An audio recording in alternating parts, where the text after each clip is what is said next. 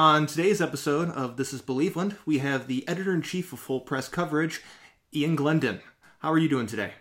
I'm doing pretty good. Thanks for having me. Yeah, we've kind of been acquaintances for some time now, a few years now, through a couple different websites, but it seems like you have a pretty good idea of what the Patriots are doing and, what the Bucs are doing, and one of the reasons I brought you on was to, to start off, give me an outside perspective of what the Browns did in the draft. Excuse me, I apologize. I've been losing my voice the last few days, so this is a it's always a little bit of a struggle when you talk as much as we do. So, honestly, I really like what the Browns did, and to be honest, it was very similar to what the Bucs had to do in terms of needs and what they wanted, where they were drafting, et cetera, et cetera. So, of course, you get Jedrick Wills right off the bat. You strengthen that offensive line. You have to get more protection for Baker Mayfield. Again, and I really love the Delpit pick at safety. That was a pick, again, from a Bucs perspective. I was looking at safety. I wanted Antoine Winfield, but I wouldn't have. This was kind of assuming Delpit was going to be gone a long time ago. So the fact that you're able to get him one slot ahead of them was pretty, that's pretty good fortune for the Browns. And look, this team, is good for them not coming into the season with all the hype that they had last year. I think it was, from my perspective, from the outside looking in, it was the most obvious blow up waiting to happen in NFL history, and it's just from the top down. I thought Freddie Kitchens, to no fault of his. I don't want to say to no fault, but it's not all his fault as to how bad it went. And look, he was just the wrong choice, and that's on the Browns management. And they fixed that problem. There isn't this overwhelming hype surrounding Baker Mayfield. I think from a media's perspective, they've been humbled on him a little bit, so the cameras aren't following him around 24/7. There's not this. Guaranteed Super Bowl run hype, after getting Odell Beckham Jr. So I think the Browns are going to benefit the most from that. And then again, you add talented players in the draft, and I think they addressed needs that they really needed to address. And, another year, perhaps things settle down a little bit and they focus a little bit more on football. But look, from a comparison point from last year to this year, I think it's night and day from where the Browns are. And I think the Browns obviously added a lot of talent last year. I just think this year so far, the offseason has been much better. And I think that the prospect of them doing well next season is much higher, in my opinion. Well, I definitely agree with you on that point. It seems like they're a lot quieter, or standards seem to be, I guess, normalized to where they should be compared to last year. There are some people who are very high on what the Browns did, and they're quietly edging and getting their way closer back to being super hype about everything. And a lot of those people are the guys that are really happy with the drafts because the players graded out according to what they were looking for, or on analytics information. It's like, this guy was ranked at this number and that was this high. And, you just see that kind of natural progression happening with certain people. And I think they just need to ease off a little bit. Just keep it in neutral. Because neutral right now is where they need to be. Not reverse, not drive, neutral. Just kind of sit there, let it all come together. The only pick the Browns made that I understand and I don't like at the same time is the defensive tackle. At the end of round 3. Only because I know people are like, you got to stop the run. I'm like, well, if you're stopping the run, that means one thing. It means you're losing. Okay? Yeah, pretty much. And I just felt that they had other needs, such as linebacker or edge rusher, that they could have gone after. So maybe an outside linebacker in addition to the inside linebacker they took. Maybe another corner or safety. But that's really my only real gripe. The interesting thing is... the Browns and Buccaneers find themselves in a parallel, kind of, because they have too many tight ends. Yeah.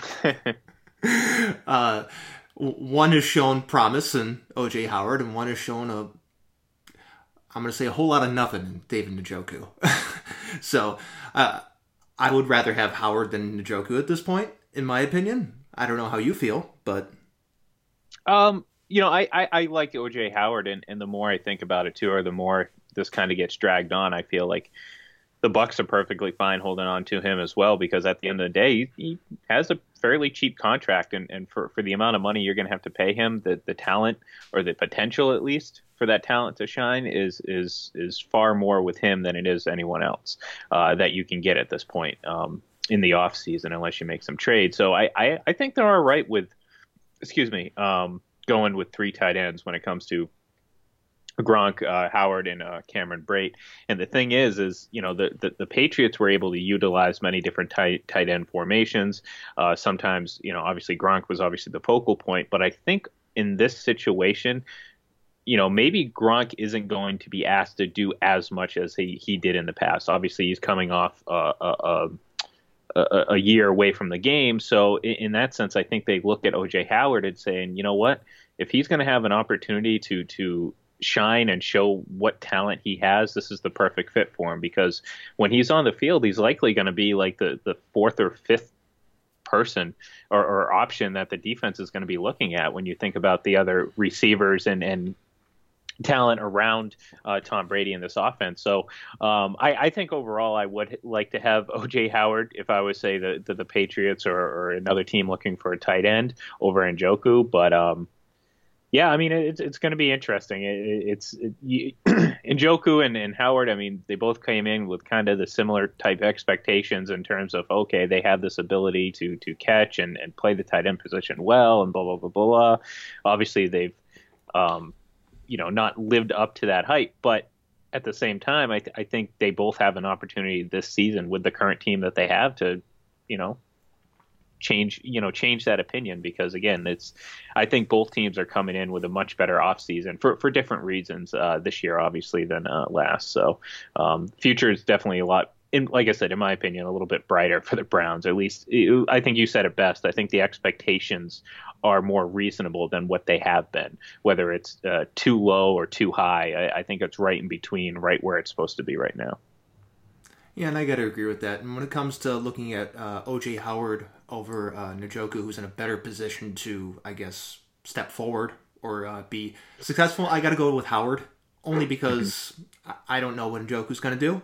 And they went out and signed Austin Hooper. They went out and drafted Harrison Bryant. I mean, the way I look at it, they got two of his replacements, and he's still there. So it doesn't really seem like he might not be on the hot seat or his way out the door. But the people in charge are looking at the door and say, hey, are we going to open this? Are we going to open this, let him out? Well, we'll find out if that door is open probably later in the off season when when you get close to the training camp, whenever that happens, because you see that rush to release veteran free agents and of course that they're eventually going to be better. So I think they want to maybe see from what they actually have on the football field from their tight ends, before they make any decision. And I think the same goes for the Bucks in that sense. So yeah. Now let's shift to the Patriots. Your wheelhouse here. Yeah. So there was some conversation that happened on Twitter this morning on Thursday with the Bengals releasing Andy Dalton. Mm-hmm. And a lot of people went, Patriots are going to sign him, and 5, 4, 3, any variation of that tweet. Or, then it also brought up the conversation about Cam Newton. Mm-hmm. And people also saying maybe the Patriots go get Cam Newton. Between the two of them, I would rather have Andy Dalton, only because Cam Newton, I don't know if he's healthy. Yeah, and if you can't stay healthy, that's an uphill battle. Mm-hmm. We know what Andy Dalton is. Andy Dalton's going to be a middle of the road quarterback. You know what his ceiling is. You know what his floor. I don't know what it is with Cam Newton right now. Now, out of the two, who would you take, and would you actually take any of them after that? I can answer that pretty affirmatively. I would take Dalton over Cam if I had to choose, because if I really had my way, and I think this is what's going to happen, is the Patriots are going to sign neither of them because I think you put it best. We know what Andy Dalton is. He's a middle of the road quarterback, and I'm pretty sure we know what Cam is, and then you add in the caveat of him having to stay healthy. I mean, look, I mean, outside of that 2015 season, and even if you include that 2015 season, Cam Newton is a sub 60% completion guy, who is mid 80s passer rating. Again, that's inflated quite largely because of the 2015 season. And, he's a talented guy, but he's 30 years old and he's missed 16 of the last 32 games. There's no benefit for the Patriots to sign Cam Newton. There's no benefit for me, in my eyes, that they sign Andy Dalton, because every indication that they've given this offseason, from the moves they've made to the people that they've signed, and including former Auburn slot receivers, they want to give Jarrett Stidham the opportunity to win this job, and I think it's his to lose.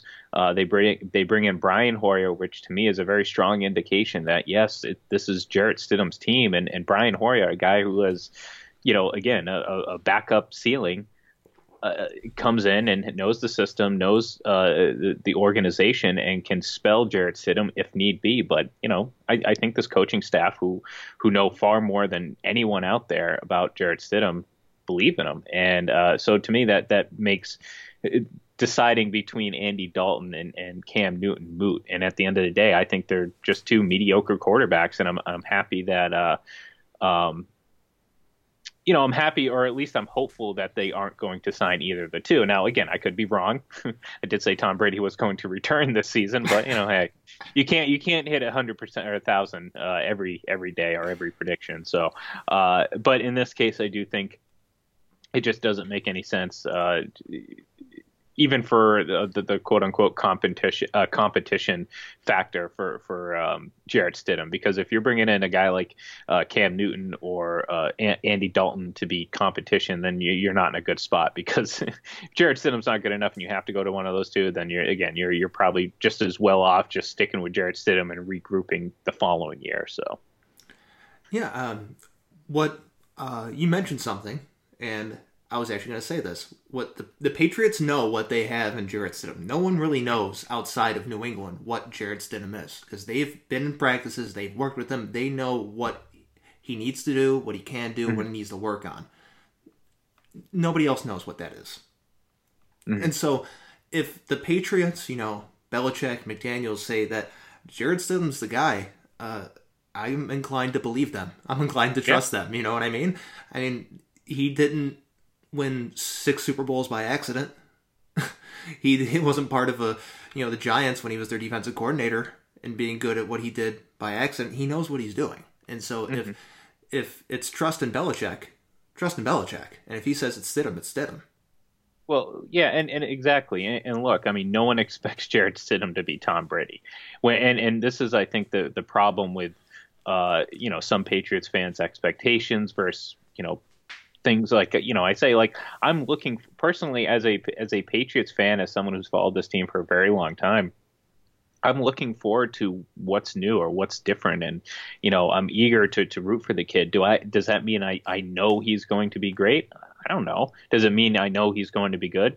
I don't know. I mean, I just don't know. But, what I do know is that Bill Belichick has a pretty good track record of drafting quarterbacks. Does that mean he drafts Hall of Fame, Super Bowl winning quarterbacks every single time? No. There's a lot of gray area. There's a lot of variation between good quarterbacks.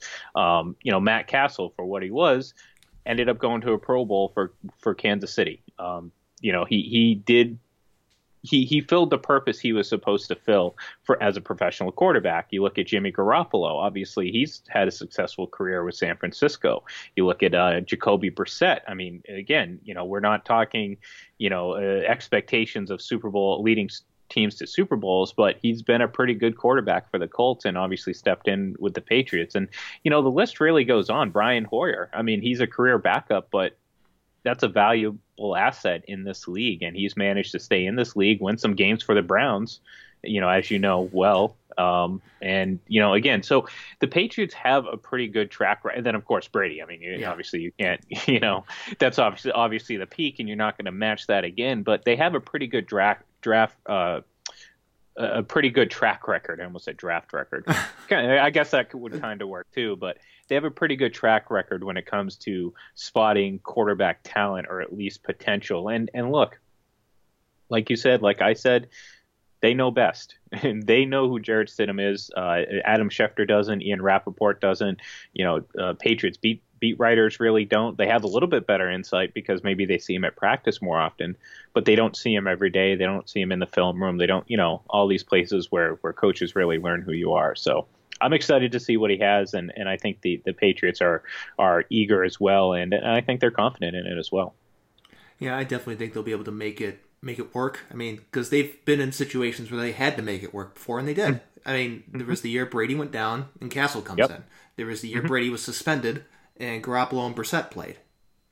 They'll be fine when it comes down to it. They'll be fine with Jarrett Stidham as long as his floor is competent.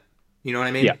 If for some reason it's a complete disaster, then you'll see them do something. I don't know what that would be. Absolutely. But until that moment comes, I think they'll be fine with Stidham. Now, I agree. The next thing Patriots related I wanted to talk to you about was their pick of Kyle Duggar. I saw lots of people kind of roasting the pick, and I don't get it. I don't get why people were not liking the pick. Because they don't know who he is. I mean, it's really excuse me, it's really as simple as that. I mean, folks will sit there and we do it as well, covering specific teams or covering covering the draft in general. We sit there and we get enamored with all the names that get talked about 24/7. But there's so many more players that you don't necessarily know everything about. And when you're a fan, especially when you get your sights set on player A, or you need this type of player, like for Patriots fans in general, it's you need a wide receiver. Oh, they need a quarterback. So when they go out and take a second round defensive back, which has its own, I guess, own bad mojo that comes with it for some Patriots fans, because there's been so many swings and misses when it comes to defensive backs in that round. You get people in an uproar, and I think when you look at it, when you actually dig into the talent and realize, look, this is a really good player who, again, looks like a potentially home run pick for the Patriots. But again, if you don't know who the player is, it's much easier to trash the pick and kind of fall in line with a bunch of those people, which again, there's a lot of them out there. So you're not going to stick out too much. So one thing in particular that I don't know if you listen or read from anything from Mike Lombardi, but he was talking specifically about this pick, and he was praising the pick. And he was essentially saying that this is someone that's going to be on the field for all four downs. He's going to be on special teams. He's going to be on defense. And then that is essentially the core of how the Patriots work. They want to find someone that contributes on special teams in addition to offense or defense. And I think that's something a lot of people missed when they look at the pick. I know there's been, like you said, the misses on defensive backs in the second round, but I think there's just a underappreciation for special teams and how much Belichick actually puts importance on it. That when it comes to a player like this, who can do special teams and defense, there's a value there that I don't think the average fan sees. Well, and right off the bat, he can make an impact on day one, if he's just a special teamer, or at least he has special teams value. So you can put him out there on day one.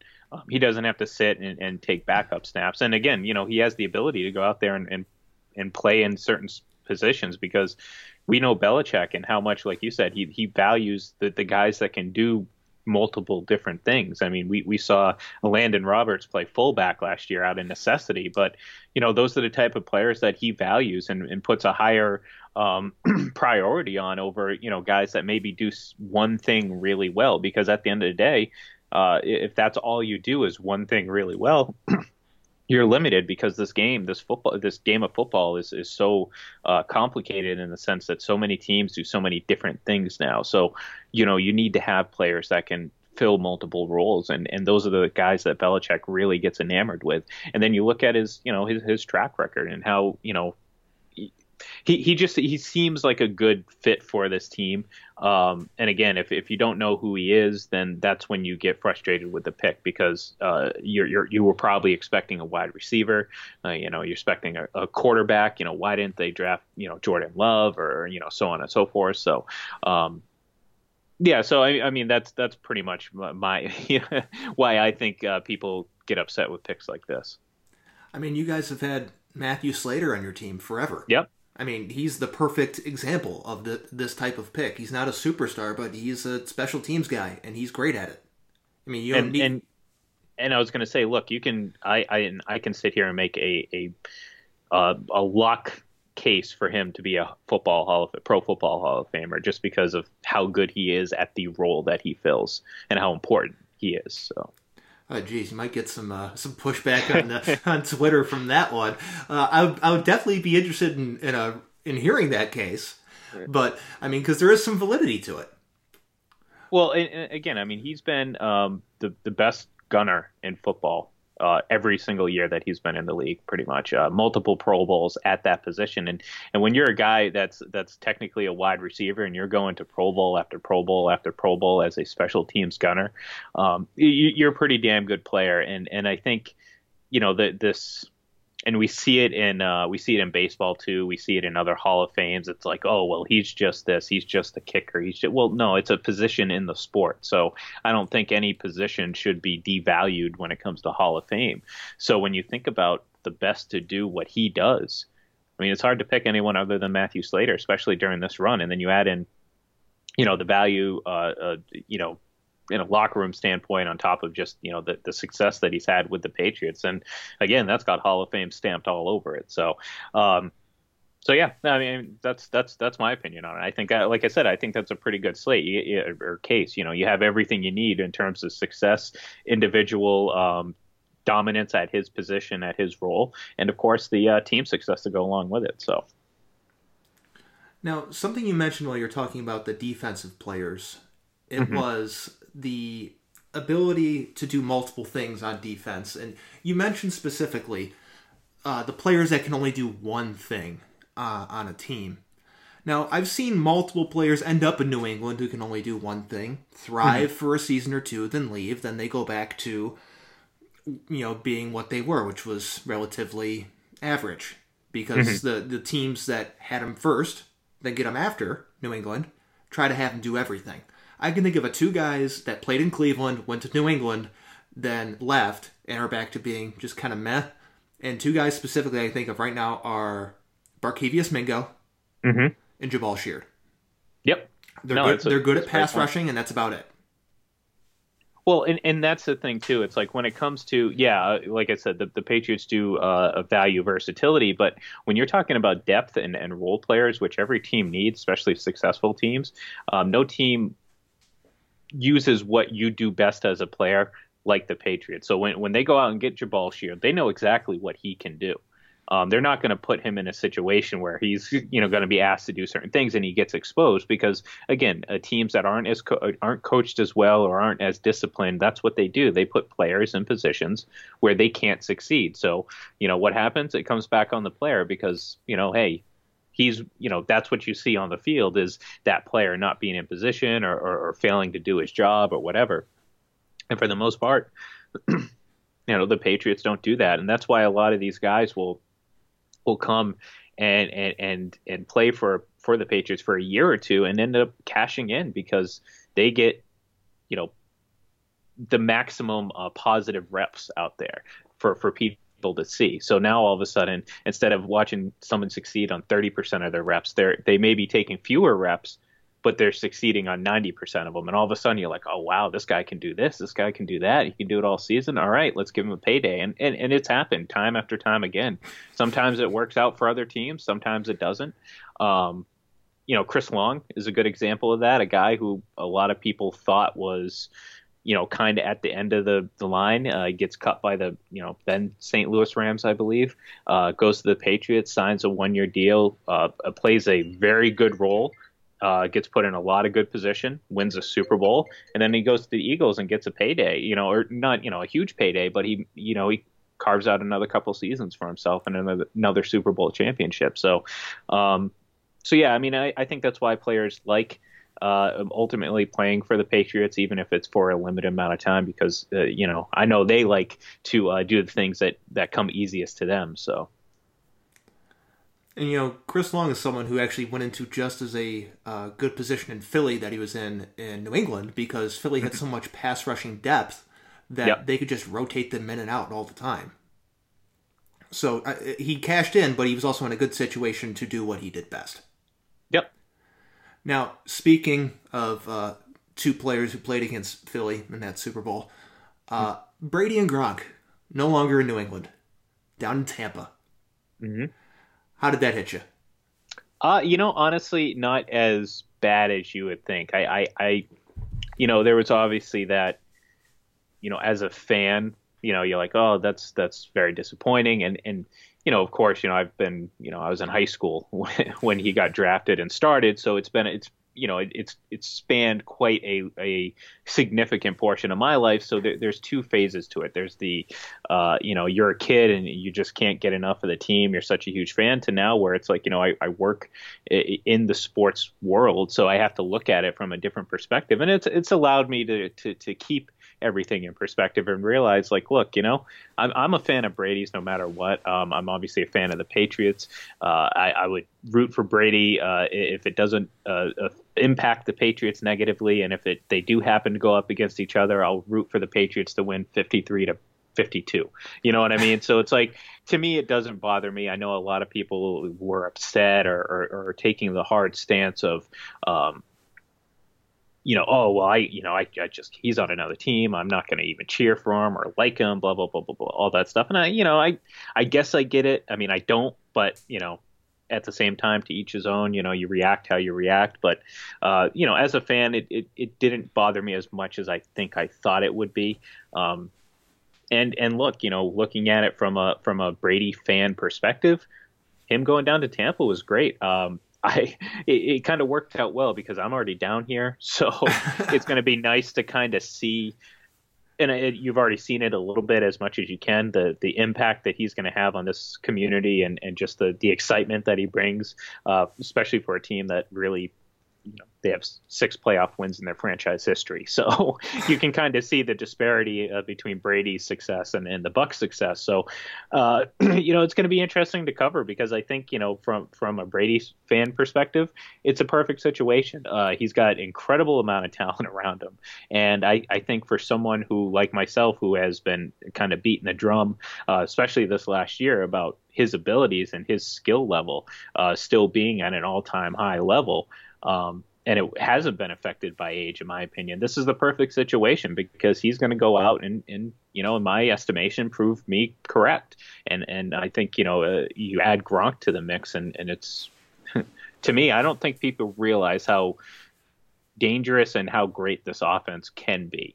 And I think a lot of people were blinded by the negative impact Winston had in terms of like how, you turn the ball over 35 times. I mean, I'm sorry that no matter what you do, throwing the ball or throwing touchdowns, it just doesn't fix that issue. And now you're getting a quarterback who is arguably the most efficient of all time, given the amount of time that he's done this, that, right then and there, I think that's 3 or 4 wins. And then all of a sudden you add in the other talent. So I like this situation. I want to see him succeed. If it's the Patriots and the Bucs in the Super Bowl, look, I'll root for the Patriots, of course. There's no hesitation in my mind. But I want the game to be 53-52 and Tom Brady break every single Super Bowl passing record there is, most of which he already owns. So it would just be icing on the cake. So. Yeah, what you did say about him having better, he has better targets now in Tampa than he did in New England last year. So it's not even a question. Like, night and day. I mean, people, and I'm sorry, I didn't mean to interrupt, but I think people are so eager to, consider, people say, oh, he's going to be 43. And look, at this point, I think he's earn the right to get the benefit of the doubt, because people say, oh, he's 43. Well, it's just a number. You don't give me a reason why 43 is the reason he's not playing well. It's, they're so eager to see him take a step back that they ignore all the issues that were faced on offense. And I think after a while you tend to believe a lot of those narratives and talking points that you hear, pretty constantly on the daytime talk shows, which are really a lot of nonsense. So yeah, that's yeah. So the disparity in weapons and in offensive personnel around him now versus last year, I mean, it is night and day. Let's just put it this way: Chris Godwin and Mike Evans both graded out at over 90 on the PFF scale, and take that as you will. I mean, some people like PFF, some people don't. But the last time Brady had a pair of weapons, quote unquote, that did that, it was Randy Moss and Wes Welker in 2007. So we kind of, know what he did then. And I'm not saying he's going to go out and throw 50 touchdowns, but, this idea that his physical ability has dropped off is going to be, for those out there who really believe it, I think they're going to be for a pretty rude awakening pretty quickly too. I definitely agree with that. And as far as Pro Football Focus goes, I think you have to just use their information carefully, because like any type of number or advanced number with statistics, if it's just it's very hurtful if it's used improperly, but it's very helpful if it is used properly. And a lot of times people use it improperly and give you something that looks like it's accurate, but it's completely false. Exactly. So that's my only issue I have with it sometimes, is people not knowing how to use it correctly. Jameis Winston factor, him not being there, is, in my opinion, huge. The swap out for Winston for Brady. The way I described Jameis Winston last year is he was essentially the Ryan Fitzpatrick experience. Yeah. Fitzmagic and Fitztragic alternating on each play, because he'll throw a pick six and return with a big bomb for a touchdown the next play. Yep. So it's just that roller coaster. And so just even swapping that out for steady. If Brady was even just a steady quarterback, if Brady gave them Andy Dalton-like performance, they would be such a better team. Well, and that's the thing too. It's like people get enamored with the numbers. We see it, with really good quarterbacks. People put so much weight on Drew Brees throwing for 5,000 yards. It's like, okay, it's great, but like you're taking that kind of to what you were saying about being, better with using numbers. You're taking things out of context and saying, okay, great. He threw for 5,000 yards, but they were also behind a lot.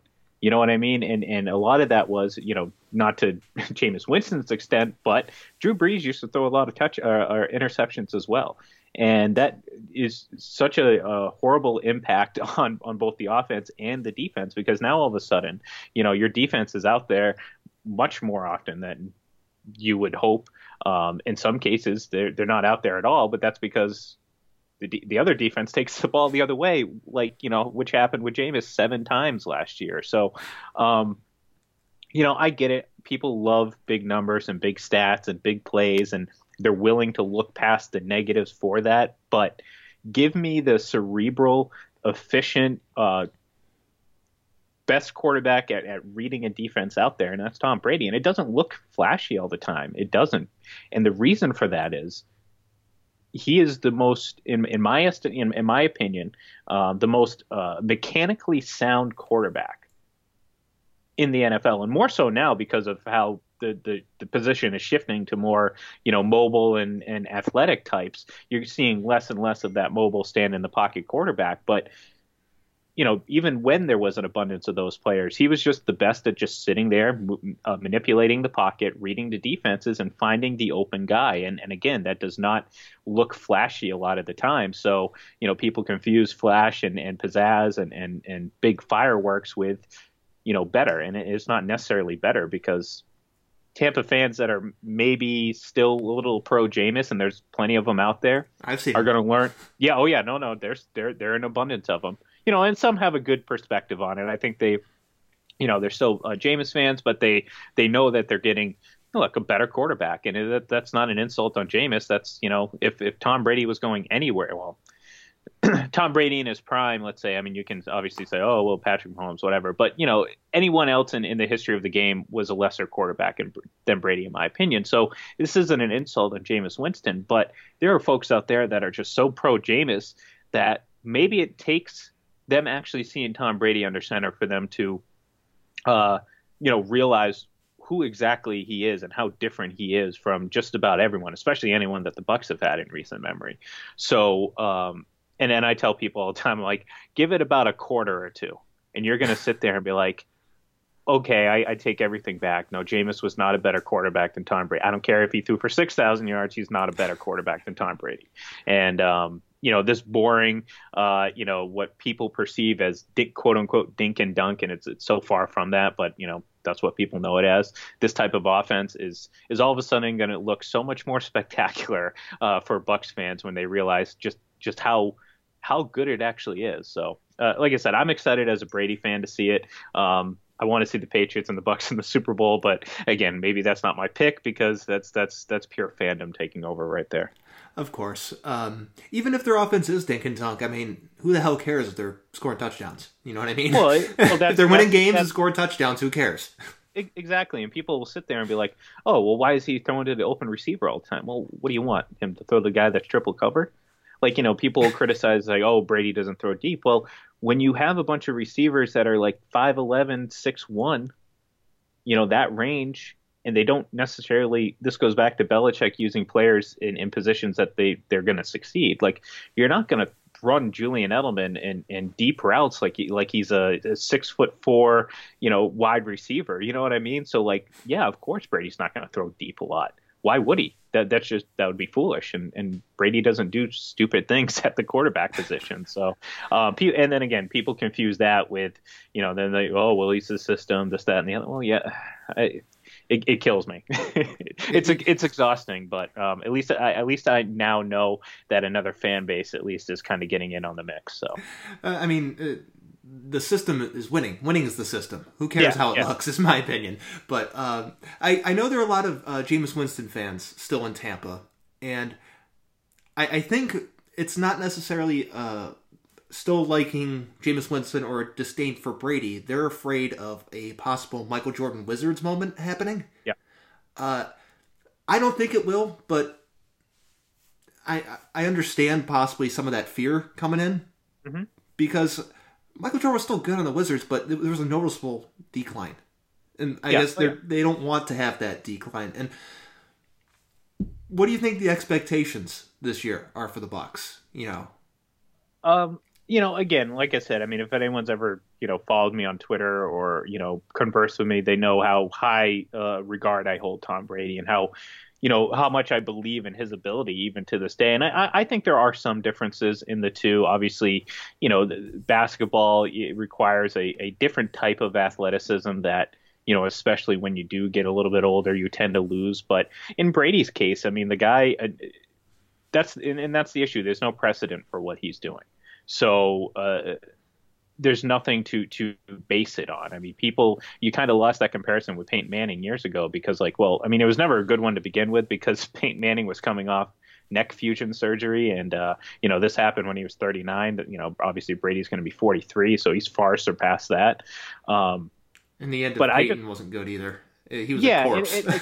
Exactly. I mean, but again, it's a lazy, easy argument to make. So people will be like, oh, well, Peyton Manning. And that's the basis for Max Kellerman's cliff argument. It's like, oh, well, Peyton Manning fell off at 39. So Brady's obviously due. And then people get enamored and fixated on age. And it's like, well, he's 43. He has to have fallen off. Well, no, that's not, everyone's the same. It's not like you have an internal clock that when it hits an exact age, all of a sudden you walk out the door and you just collapse because you can't do anything anymore. No, that's just not how it works. So, I think Brady has, broken down those barriers, so to speak. So in my eyes, I don't base what I see off age because I think then you get tunnel vision. You say, oh, well, he has to do this. Well, I look at what he does. He's never been overly athletic in the sense that he doesn't run outside the pocket. So that is something that, when you get older, you lose that speed and ability and quickness and all that stuff. And, Brady doesn't need that. he's not going to lose his mind. He's not, it's not like when you turn 40 you go senile. I mean, who knows? Maybe some people do, but for the most part, you don't like just completely lose your mind at 40. So, he has that. His arm is fine. He can adjust to whatever's out there for him. And look, the guy takes care of himself and trains more so than I've ever seen any athlete. And I think that the common denominator with all these guys who play at such a high level for such a long time is that they are the most dedicated to doing what they do and getting better. Michael Jordan's the same way. Tom Brady, obviously. So yeah, I mean, I look at the situation as I have not seen a physical dip in his game. I have not seen his arm weaken. I've not seen him, a step behind. None of that. So when I look at the situation facing him with the Bucks, I look at potentially an MVP season. And I don't think that it's out of the realm of possibilities because, he could go down there, throw 34 to 38 touchdowns, keep it under double-digit interceptions, and throw for 43, 44, 4,500 yards. That's an MVP season right there. And if he does that, the Bucks are 13-3, are probably one of the top 2 seeds in the conference and likely a Super Bowl favorite. And to me, I just don't see that. I see that as a very attainable thing for Brady, especially with this offense. And then you add Gronk. So I think the Gronk factor is definitely going to help, especially, there you have that chemistry between the two. Yeah. And with the unknown return date of training camp and practice, having that already built in is going to help them, I guess, get past the initial hiccups or, speed bumps that they might encounter. So I think they'll be fine with that. They'll be able to, at worst, weather the storm between those two. But I definitely think their ceiling is very high, and they have to be one of the favorites in the NFC, honestly. Well, and you said it right there a minute ago. I mean, the fact that Gronk is here now is I think lessens the amount of mistakes or miscommunication I think you would likely see early on, especially, I mean, if we have shortened mini camps and training camps and all that stuff. It's a new team. You have a bunch of new players, new coaches, new linemen, new everything. There's going to be some, feeling out phase. But now all of a sudden you see Gronk in the lineup. All of a sudden Brady has that safety net. So I think early on, especially, Gronk is going to be a huge focal point. So if you're a fantasy football player, I'd say, buy low on Gronk, sell high, because I think he's going to get used pretty often, pretty early. And then everything's going to kind of, fall into place and Gronk will be, made sure he's healthy until the playoffs, because really that's what it's about. It's about him being on that field during potentially just 3 games to win a Super Bowl. And I think that's the mentality the Patriots have had with him. And I think that's the same mentality the Bucks have to have with him. Just in this situation, he's not, target number 1. I mean, there's so much more talent on this team that Gronk doesn't have to be 2011 a Gronk. He just has to be out there, and he makes such a huge difference. Yeah, if Gronk could just give him like 70% of what he's capable of and appear in somewhere in the neighborhood of 10 to 12 games, I consider that a win. Oh, absolutely. I mean, you got to consider his back issues he's had. I've had back issues. I've had surgeries like he's had. They're not fun. They suck. So they could be debilitating. And so if he can just play 10 to 12 games, make sure he's healthy, maybe keep him out of the lineup against a far inferior opponent, I'd probably do it. Probably not popular, but, the load management the NBA likes to do. But with someone like him, not the worst idea.